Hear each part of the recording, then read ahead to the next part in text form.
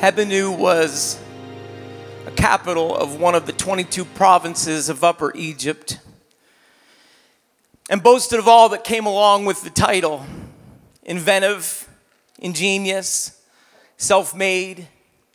It was high society. Egypt has always invited people to enjoy their claims to fame. They've always invited us to enjoy the pleasures and ease of life that they present. Their ancient communities had tools and technologies. Their smart engineering built and boasted their beautiful cities. But along with Egypt came their self-centered worship, idols that encouraged them to exercise their self-will, praise of their own proper product. Egypt has always been and will always be the alternative in opposition to God. It's one thing to have a resource, but it's another thing to know what to do with it. And Egypt managed the responsibility well. Hebenu was the home to the rich mineral mines. The calcium carbonate was in abundance. A white, translucent limestone onyx that could be shaped and fabricated, and eventually the product became both the name and the place. It was a small handheld vial used for oils and perfumes that were created, and the demand came in great abundance. The product flowed down the Nile like the river itself, and the city was named after the small vials known as Alabastron. The design was inspired by the palm tree with a columnar shape and a palm capital at the top of the stand. We don't know where she got hers, but we do know what it could be sold for. 300 denarii. Her worth wasn't based on what she possessed, but she knew what that little vial cost her. It was an annual salary, and she had paid much more than that for it. It had cost her her reputation. It had cost her her right to be heard. Her input was unwanted. Her voice was unheard. It required of her everything that she had. She sold herself, literally. And she had saved everything that she could. Other than her own cost of living, she had tucked it away until she could afford the alabastra. Perhaps it was her own greed. The alabaster that she had in her hand held the lies that Egypt had told her. Work hard enough and you'll be happy. Work hard enough and you'll be rich. Invest enough and you can hold your own future right there in the palm of your hand. Regardless of who had told her the lie, she had bought it. She had given herself and everything that she had to possess that one possession, her alabastra.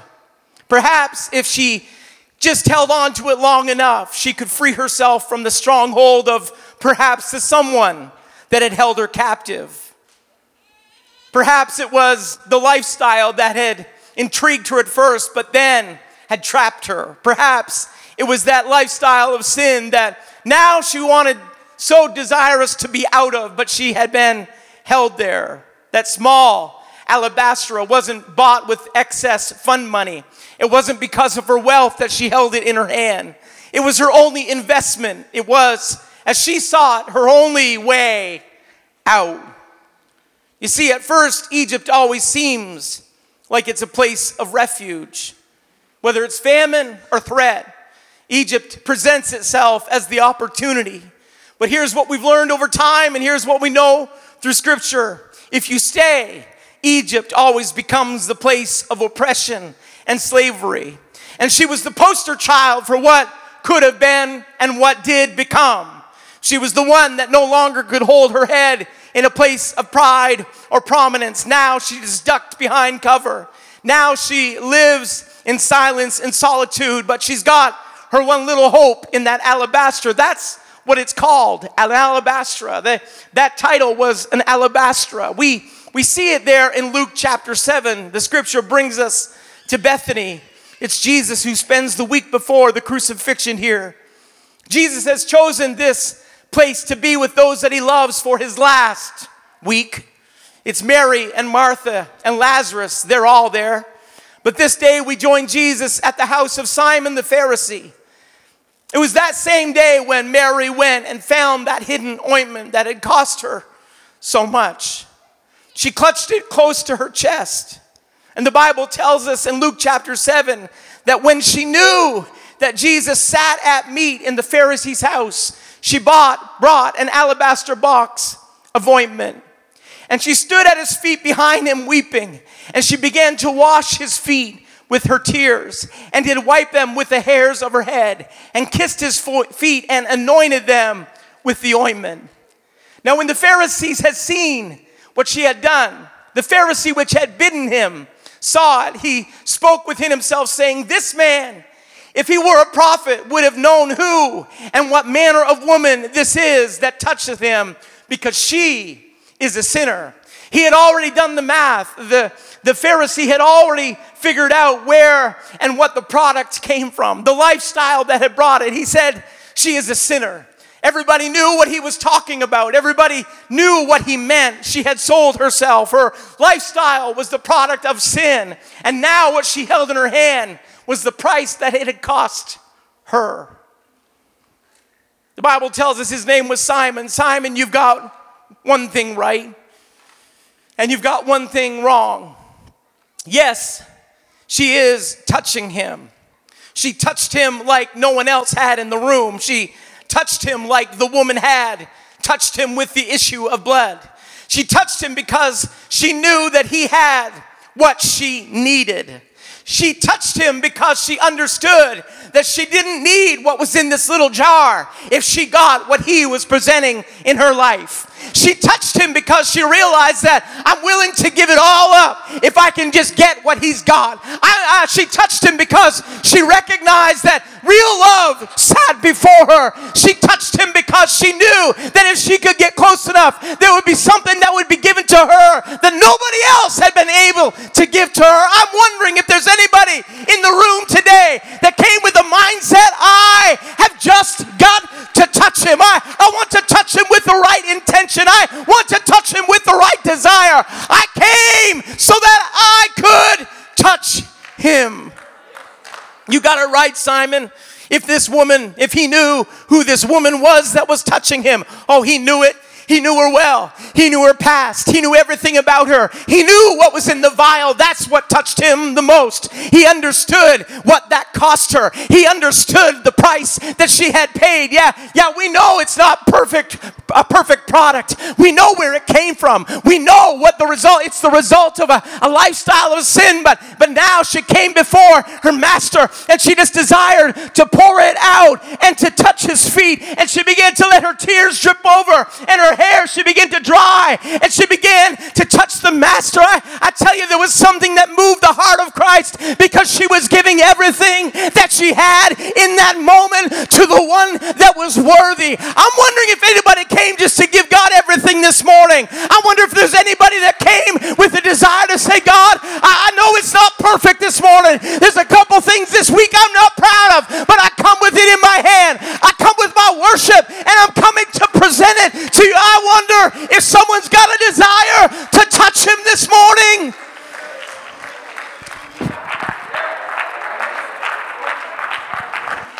Come on, I'll tell you the way that you touch him. You begin to worship him. I felt his presence move in this room when we began to sing the songs of Zion. I felt his glory begin to rest on these people right here.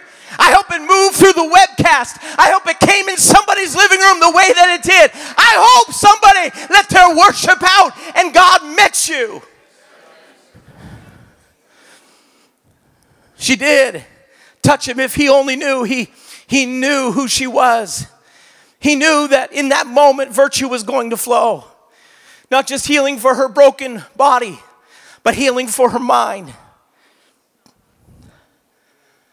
There's somebody in the room this morning, and you came and you know you need healing in your mind this morning.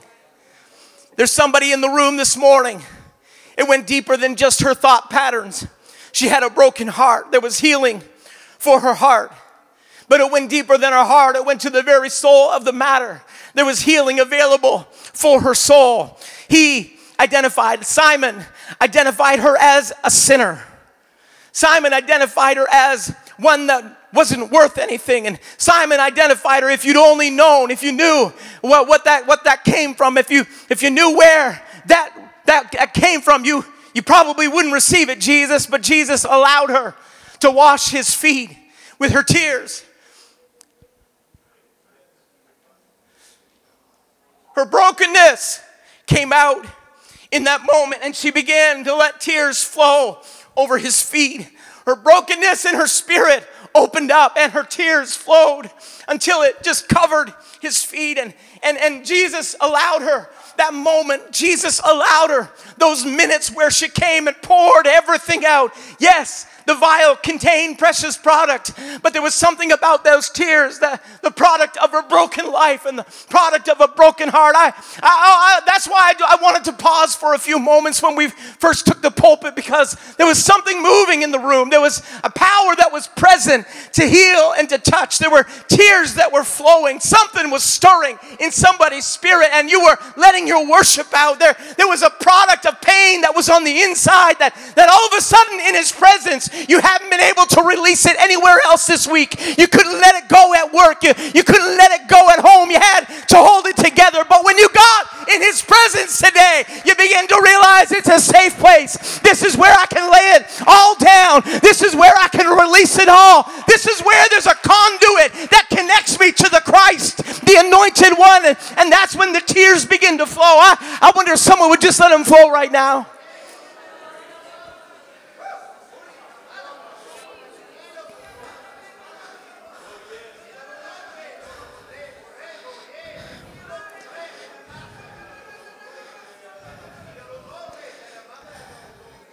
I'm sure that Simon thought Simon the Pharisee, you understand what Pharisees are? Pharisees know just enough to confuse everybody.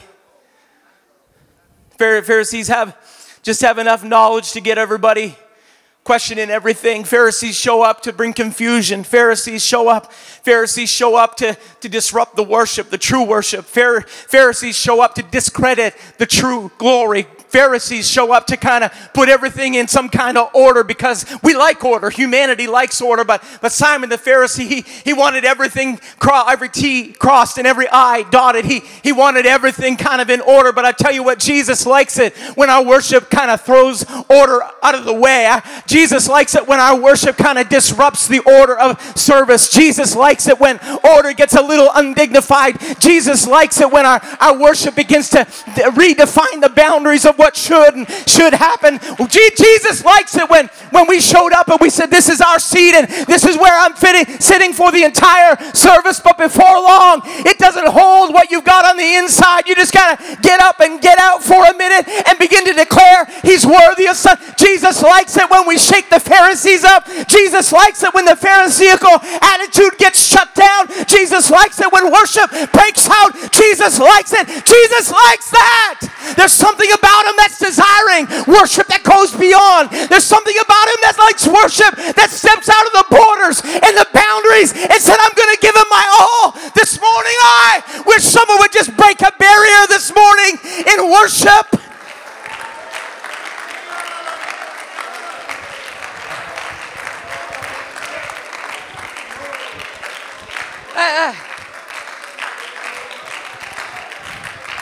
As long as Simon can identify everything, and as long as Simon can kind of create the order that he would desire, he can control everything. But this is an uncontrolled worship. This is worship that goes beyond control. This is worship that steps out of the borders and says, this isn't what we expected. Who let her in the room? Who let her in here with the men? You'll realize that the culture of the day didn't let women with the men in that environment. They had their own place. Not saying it was right, but the culture of the day said the women were in the kitchen. That's why Martha was so upset when Mary landed at Jesus' feet. The women of the day had their own court outside of the temple for worship. It was the Gentile court and then the court of women. They had their place on the outside. She wasn't supposed to be on the inside. This isn't where she was supposed to be. But yet she found herself breaking through the barrier. She found herself stepping into the room that she wasn't invited into. She found herself, finding a place at his feet. I'm sure they just kind of looked on, what in the world do you think you're doing? I tell you, Jesus loves it when someone says, I'm stepping in. I'm going in. I'm going for it. I'm not stopping. I'm going after it this morning. I got too much to gain. I've got too little to lose. I'm going after it in the Holy Ghost. I'm going after it in worship. I'm going in. I'm going in. Just tap your neighbor and tell him, I'm going in. So Jesus, he looks at Simon. He says, I got a little story for you. I got a couple of people I want to tell you about. He said there was a certain creditor, had two debtors. One owed 500 pence, the other 50. When they had nothing to pay, both of them couldn't pay the debt. He said, frankly, he forgave them both. He said, now, who of them would love him the most? And Simon, he's smart enough to get it. He said, I suppose that's he that forgave the most. And he said, you judge right. And he turns to the woman. And he said to Simon, he said, see this woman? I entered thine house, and you gave me no water for my feet. But she's washed my feet with her tears and wiped them with the hairs of her head. Thou gavest me no kiss. But this woman, since the time I came in, hath not ceased to kiss my feet. My head with oil thou didst not anoint. But this woman hath anointed my feet with ointment. Wherefore I say unto thee, her sins, which are many, are forgiven. See, Simon, that's where you got it wrong. You got the one thing right, that she touched me, but you got the one thing wrong, that she's a sinner, because my virtue is flowing in that place of worship, in that environment of praise. My presence is going to turn some things around, and the sinner becomes the saint. The blessed, turns. The blessing comes into her life, and her sins are forgiven. Her sins are forgiven. Mark. It's the Gospel of Mark. I love that. The Gospels present us 4 viewpoints of stories, and all 4 Gospel writers speak of this event. Mark lets us know that she broke the alabaster. I told Brandon this morning, I said, I'm going to just smash this. He said, all over the black carpet. And then I thought better of it. We'll save the demonstration of theatrics. But you can imagine that when she came in, that vial contained everything that she possessed, everything that was near and dear to her, everything that she owned, and she broke it. She wasn't taking anything back. She wasn't reserving. She wasn't Ananias and Sapphira. She wasn't just kind of holding some of it back for a little bit later. She said, I'm going to bring it all. I'm giving everything. I'm going to break the alabaster box, and I'm going to present him with everything that I got. I am not holding anything back. And I came just with an encouragement to a group of people this morning to say it's about time that we gave it all without holding anything back. The Bible tells us that they that worship him must worship him in spirit and in truth, because the Father seeketh such to worship him. And he still is seeking that kind of worshiper this morning at CCC. We need a breakthrough in our worship. We need a breakthrough in a worship environment. We need a breakthrough. Until we got to show up and turn up the PA and say, now it's time to quiet down, because we got to go to the next part of our service. We need a breakthrough in our worship. We need a breakthrough in our praise. We need a breakthrough in our services. We need a breakthrough of barriers. We've got to go past normal. We've got to go past expected. We've got to go past the predicted. We can't stop somewhere back here and just Comfortville. I tell you what worship does. Worship costs us something.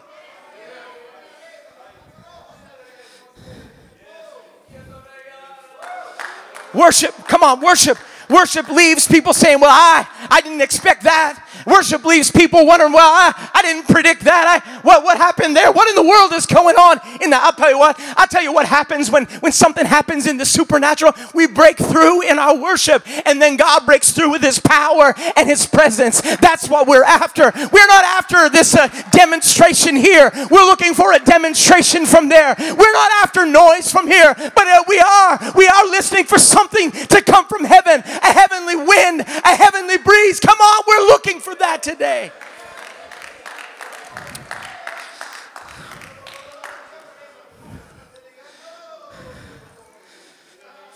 Could it be that we have allowed some worldly ideas to infringe on our spiritual worship?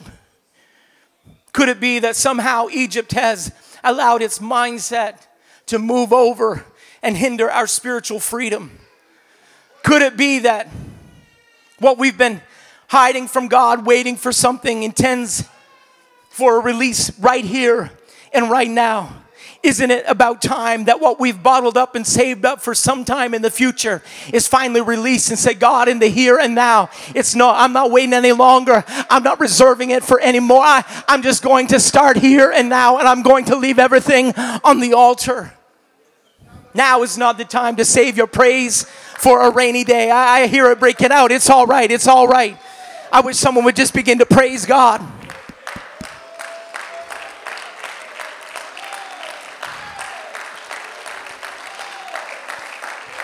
That's all right. I tell you why we restrict our worship sometimes is because there's flies in our ointment. We've got something in there that we're not proud of. We let something in and it's kind of messed up the ointment, and now we feel like we've got to hold back and we've got to reserve and we can't let that out. Can I just let someone know God knows what's going on? That's why he told Simon, I know who she is. I got this all undercover, but she's allowed to worship. Here's a few interesting points. I won't take time to read the text this morning, but it's all there in Matthew chapter 26, Mark 14, Luke 7, and John 12. The scripture tells us that Simon just wasn't a Pharisee, but his other identity was that he was a leper. There's no way that a leper that was still a leper would have a room full of people unless he had been cleansed. Unless somewhere along the line he had been healed. Unless somewhere along the line Simon, that Pharisee, had a touch and what was an incurable disease. I don't know if he was one of the 10. I don't know if he was one of the 10 lepers. I don't know if he's one of the unnamed miracles that are given in Scripture that says if we had a book, wouldn't hold all the miracles that occur. I don't know, but here's what I do know is that he was identified as Simon the leper. That at one point in his life, leprosy had moved in. One point. But he had been cleansed. Somewhere along the line, he made his way to the temple, and the priest said, man, you're good. Somewhere along the line that healing happened. And now we find Jesus in his house. And he is the one ridiculing the worshiper. And Jesus takes advantage of that moment and says, Simon, when I came in your doors, you didn't greet me with a kiss. You didn't anoint my head. You didn't even offer me water for my feet. If anybody could have, should have, would have been the one that kind of laid the red carpet out for the Messiah to be. If anybody should have, it should have been Simon, the one who was a leper. But Simon, somewhere along, and it happens. Don't get too critical of Simon because it happens that we get content with where we are now compared to where we were then.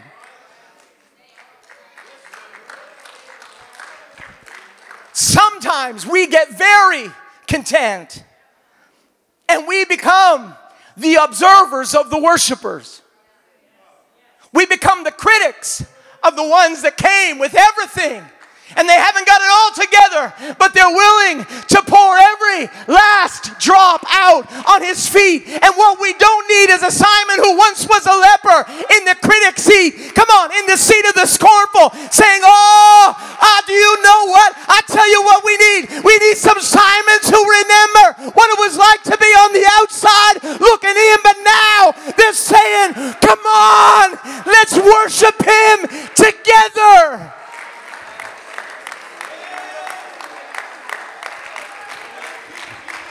Come on, is there any Simons in the room? Leprosy defined you at one point, but now you've been blood bought. Now you've been purchased by love divine. Now you stand on this side of the cross. Now you know the power of the blood.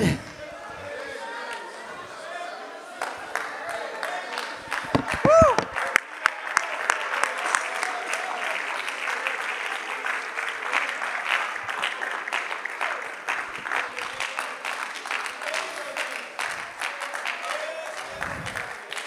The text tells us not only was Simon there, the text tells us that Lazarus was there.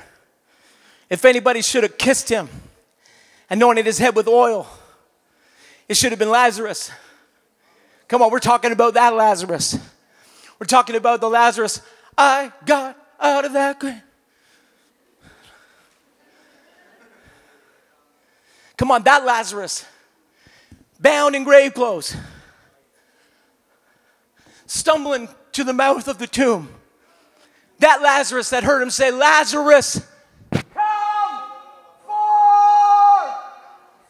And he gets up out of he gets out of the tomb and he walks to the door, and Jesus says, loose him and let him go. That Lazarus was there in the room. If anybody should have washed his feet, if anybody should have offered him praise, if anybody should have worshiped him with reckless abandon, if anybody should have poured out everything that they had, it should have been that Lazarus. But you know what he did?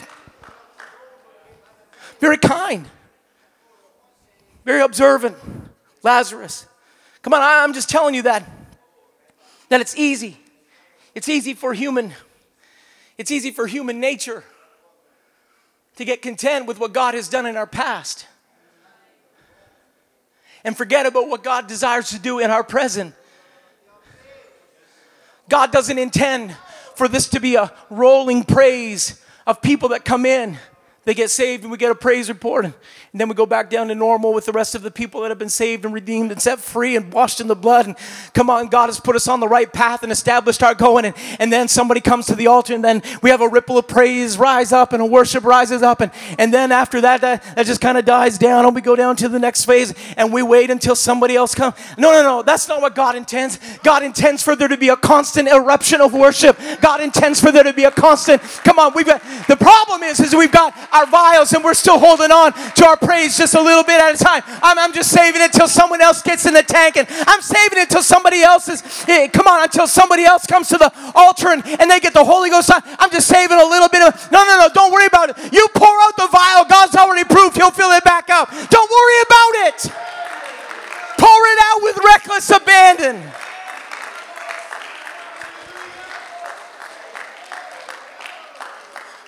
So we got Lazarus, we've got Simon. The Bible tells us that we've got Martha and we've got Mary. Martha and Mary,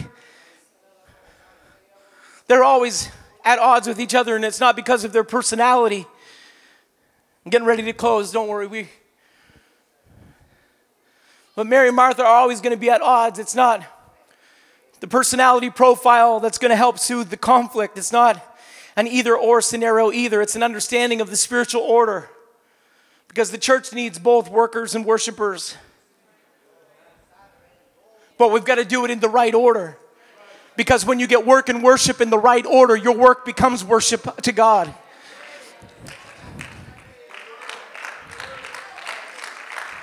I'll back up one more time. When we get it in the right order, your work becomes worship to God. We've got people that are workers and we got people that are worshipers. We've got intercessors. We got people that intercede before the throne, and then we got people that mow the lawn.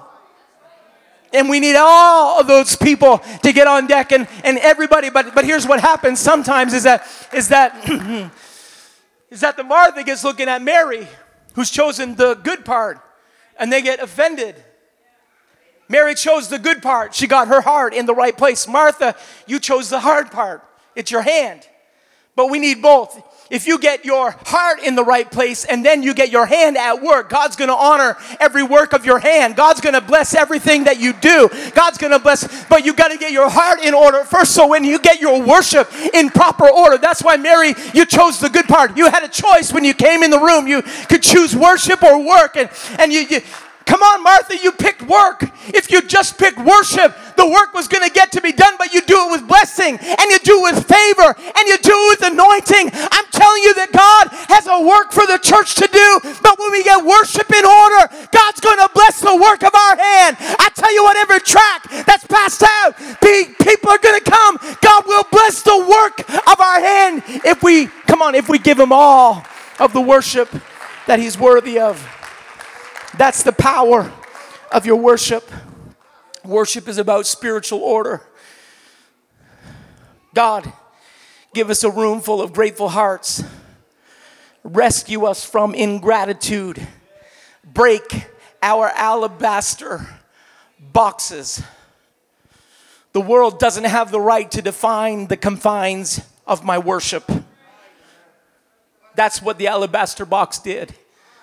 It defined the confines of the worship. That's why she broke it. She said, "Nah, not going to let it happen. I'm going to break the confines. I'm going to break what defines worship. I'm going to pour it all out." Coming back to the music this morning. The world doesn't have the right to define the confines of my worship. I do want to leave you with one more point.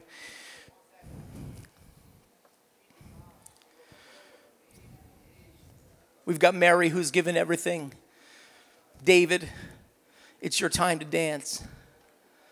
In 2 Samuel chapter 6, we read that the ark is in the house of Abinadab. David gets a parade of people, 30,000 strong. They get a new cart and some oxen. They get the wheels all cleaned up. They get out the armor all on the tires. McGuire's Egyptian polish all over the air ride suspension. Thrush exhaust. That's just showing my age. I couldn't think of anything new. David's desirous to bring the ark back. They get to Nacon's threshing floor, and Uzzah reaches out to steady the ark, for the oxen, the Bible says, shook it. The oxen shook it. And God smotes him. And David's shocked, and the people are disappointed. And David asks this question. He said, "How shall the ark of the Lord come unto me?" That's there in 2 Samuel chapter 6. You can read it. It's the question he asks after the death of Uzzah. He says, "How is the ark going to come to me? How are we going to do this? How are we going to let the blessing of God?" I want the blessing that's been resting on Abinadab's house. I want that blessing resting on my household. I want that blessing resting on this kingdom. I want that blessing resting in Jerusalem. That's where I desire for. But how are we going to get that here? And so for 3 months, he ponders the question, and for 3 months he wonders, and for 3 months he watches the house of Obed-Edom, and he watches that God's blessing rests on Obed-Edom. So finally he gets the courage, and he goes to the house of Obed-Edom, and he doesn't go with the fanfare that he had the last time. He goes with worship.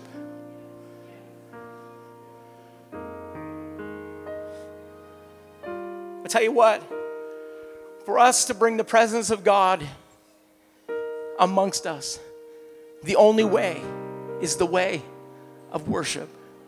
Now, I'm not saying worship has to be bouncing off the ceiling, and worship is the depth of the experience that you allow God. I've been in worship services where nobody said a word. I've been in worship services where people laid on the floor, lost in time while God moved. I've been in worship services where tears flowed. I've been in worship services where humility brought brothers and sisters together. I've been in worship services where healing happened. I've been in worship services where deliverance occurred. I've been in worship services where the Holy Ghost was poured. I've been in worship services where we ran the aisles. I've been in worship services where people ran into the pillars of the church. I've been in worship services where I fell off the platform.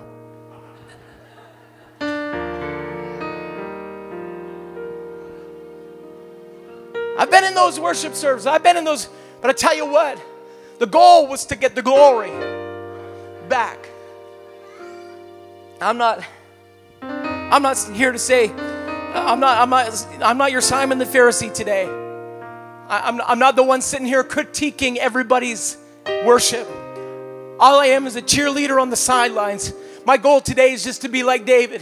He did. I said, I'll tell you, this is how we're going to get the ark back. We're going to get some staves and we're going to run it through those brass loops. And he said, those staves are going to rest on the shoulders. I'll tell you what, that's close to the heart. It's going to rest on the shoulders, and we're going to bring the Ark of the Covenant back, and we're going to go, count them, 1, 2, 3, 4, 5, 6 paces. And then we're going to stop. That's the measure of a man. That's as much as we can go. And that 7th step is going to be worship. And we're going to sacrifice unto the Lord. And we're going to dance. And from Obed-Edom's house all the way back to Jerusalem, that's the procession. David stopped every 6 paces and they offered worship to God. And then they went 6 more paces and they offered worship to God. And they went 6 more paces and they offered worship to God. And they went until they got all the way back to Jerusalem. I'm sorry, camera guys. I'm just coming back with y'all. Because sometimes you just gotta get back in Jerusalem with the ark. And 6 paces takes you through the entire city. And 6 paces get you face to face with a lot of people that are curious about what in the world is going on. And 6 paces gets you to see people close up, get you right there amongst everybody. And I just want everybody to know that that's where we're coming from. David wanted all of Jerusalem to know. David wanted all of Israel to know. Here's where we're coming from. We're bringing the ark back. It's going to touch everybody. It's going to touch every heart. It's going to touch every home. We want blessing to rest. Come on. It happened with Obed-Edom, and we're just going 6 paces, and we're going to stop. And we're going to build an altar to God, and we're going to sacrifice. I know it's going to take a little while, but we're going to do what it takes, and we're going to offer that worship until the glory of God is back in its rightful place. I just want to remind somebody that we're going to continue until the glory of God is back in its rightful place.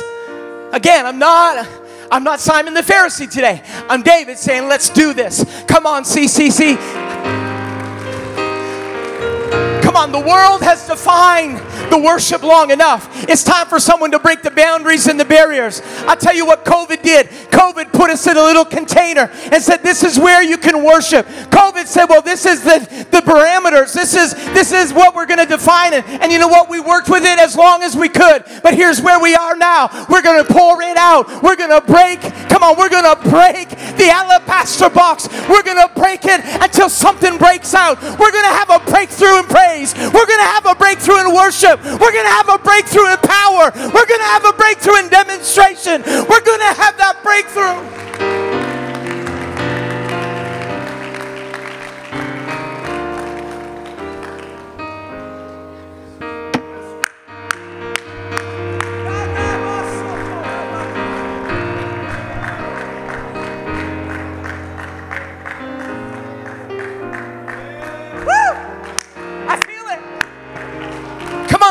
Breaking through. I feel it breaking forth. I feel it. I'll tell you what it's going to be. It's going to be 6 days. Monday, Tuesday, Wednesday, Thursday, Friday, Saturday. And then we're going to get back in the house of God. And we're going to make a sacrifice. And we're going to say, God, let your glory come until we're back in a place where God's glory rests continually. Where his presence is. Where his power is. Where the Shekinah dwells.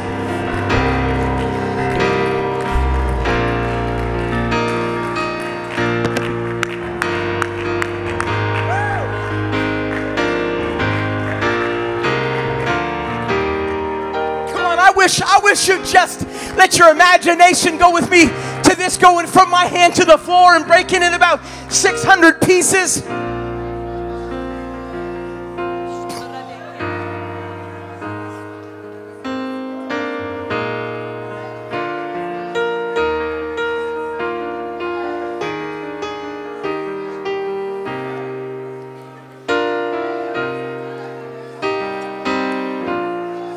Come on. You've got it on the inside. You just got to let it out.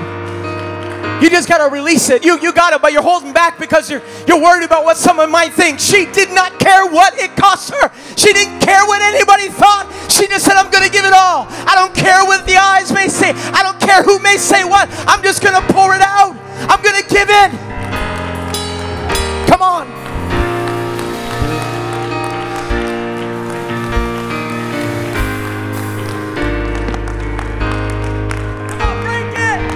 Break the box.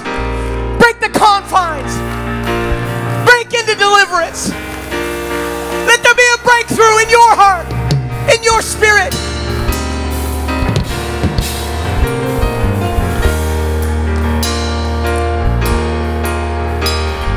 Come on, somebody. You're thanking God for everything that He's been. You're thanking God for everything that He's done. You're thanking God for everything that you've got. I wish someone would just begin to thank God in spite of what I don't possess yet, in spite of what I haven't received yet, in spite of what I'm dealing with in my family, in my body, in my life, with my future. I'm going to give it to Him this morning. I've got my in spite of praise, in spite of what I wish was happening. God, I'm still giving it.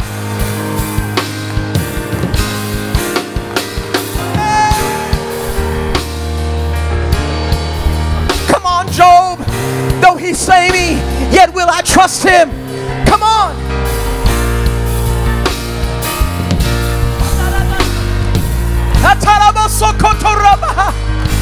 Somebody let it out. Your worship is precious. Your worship is powerful.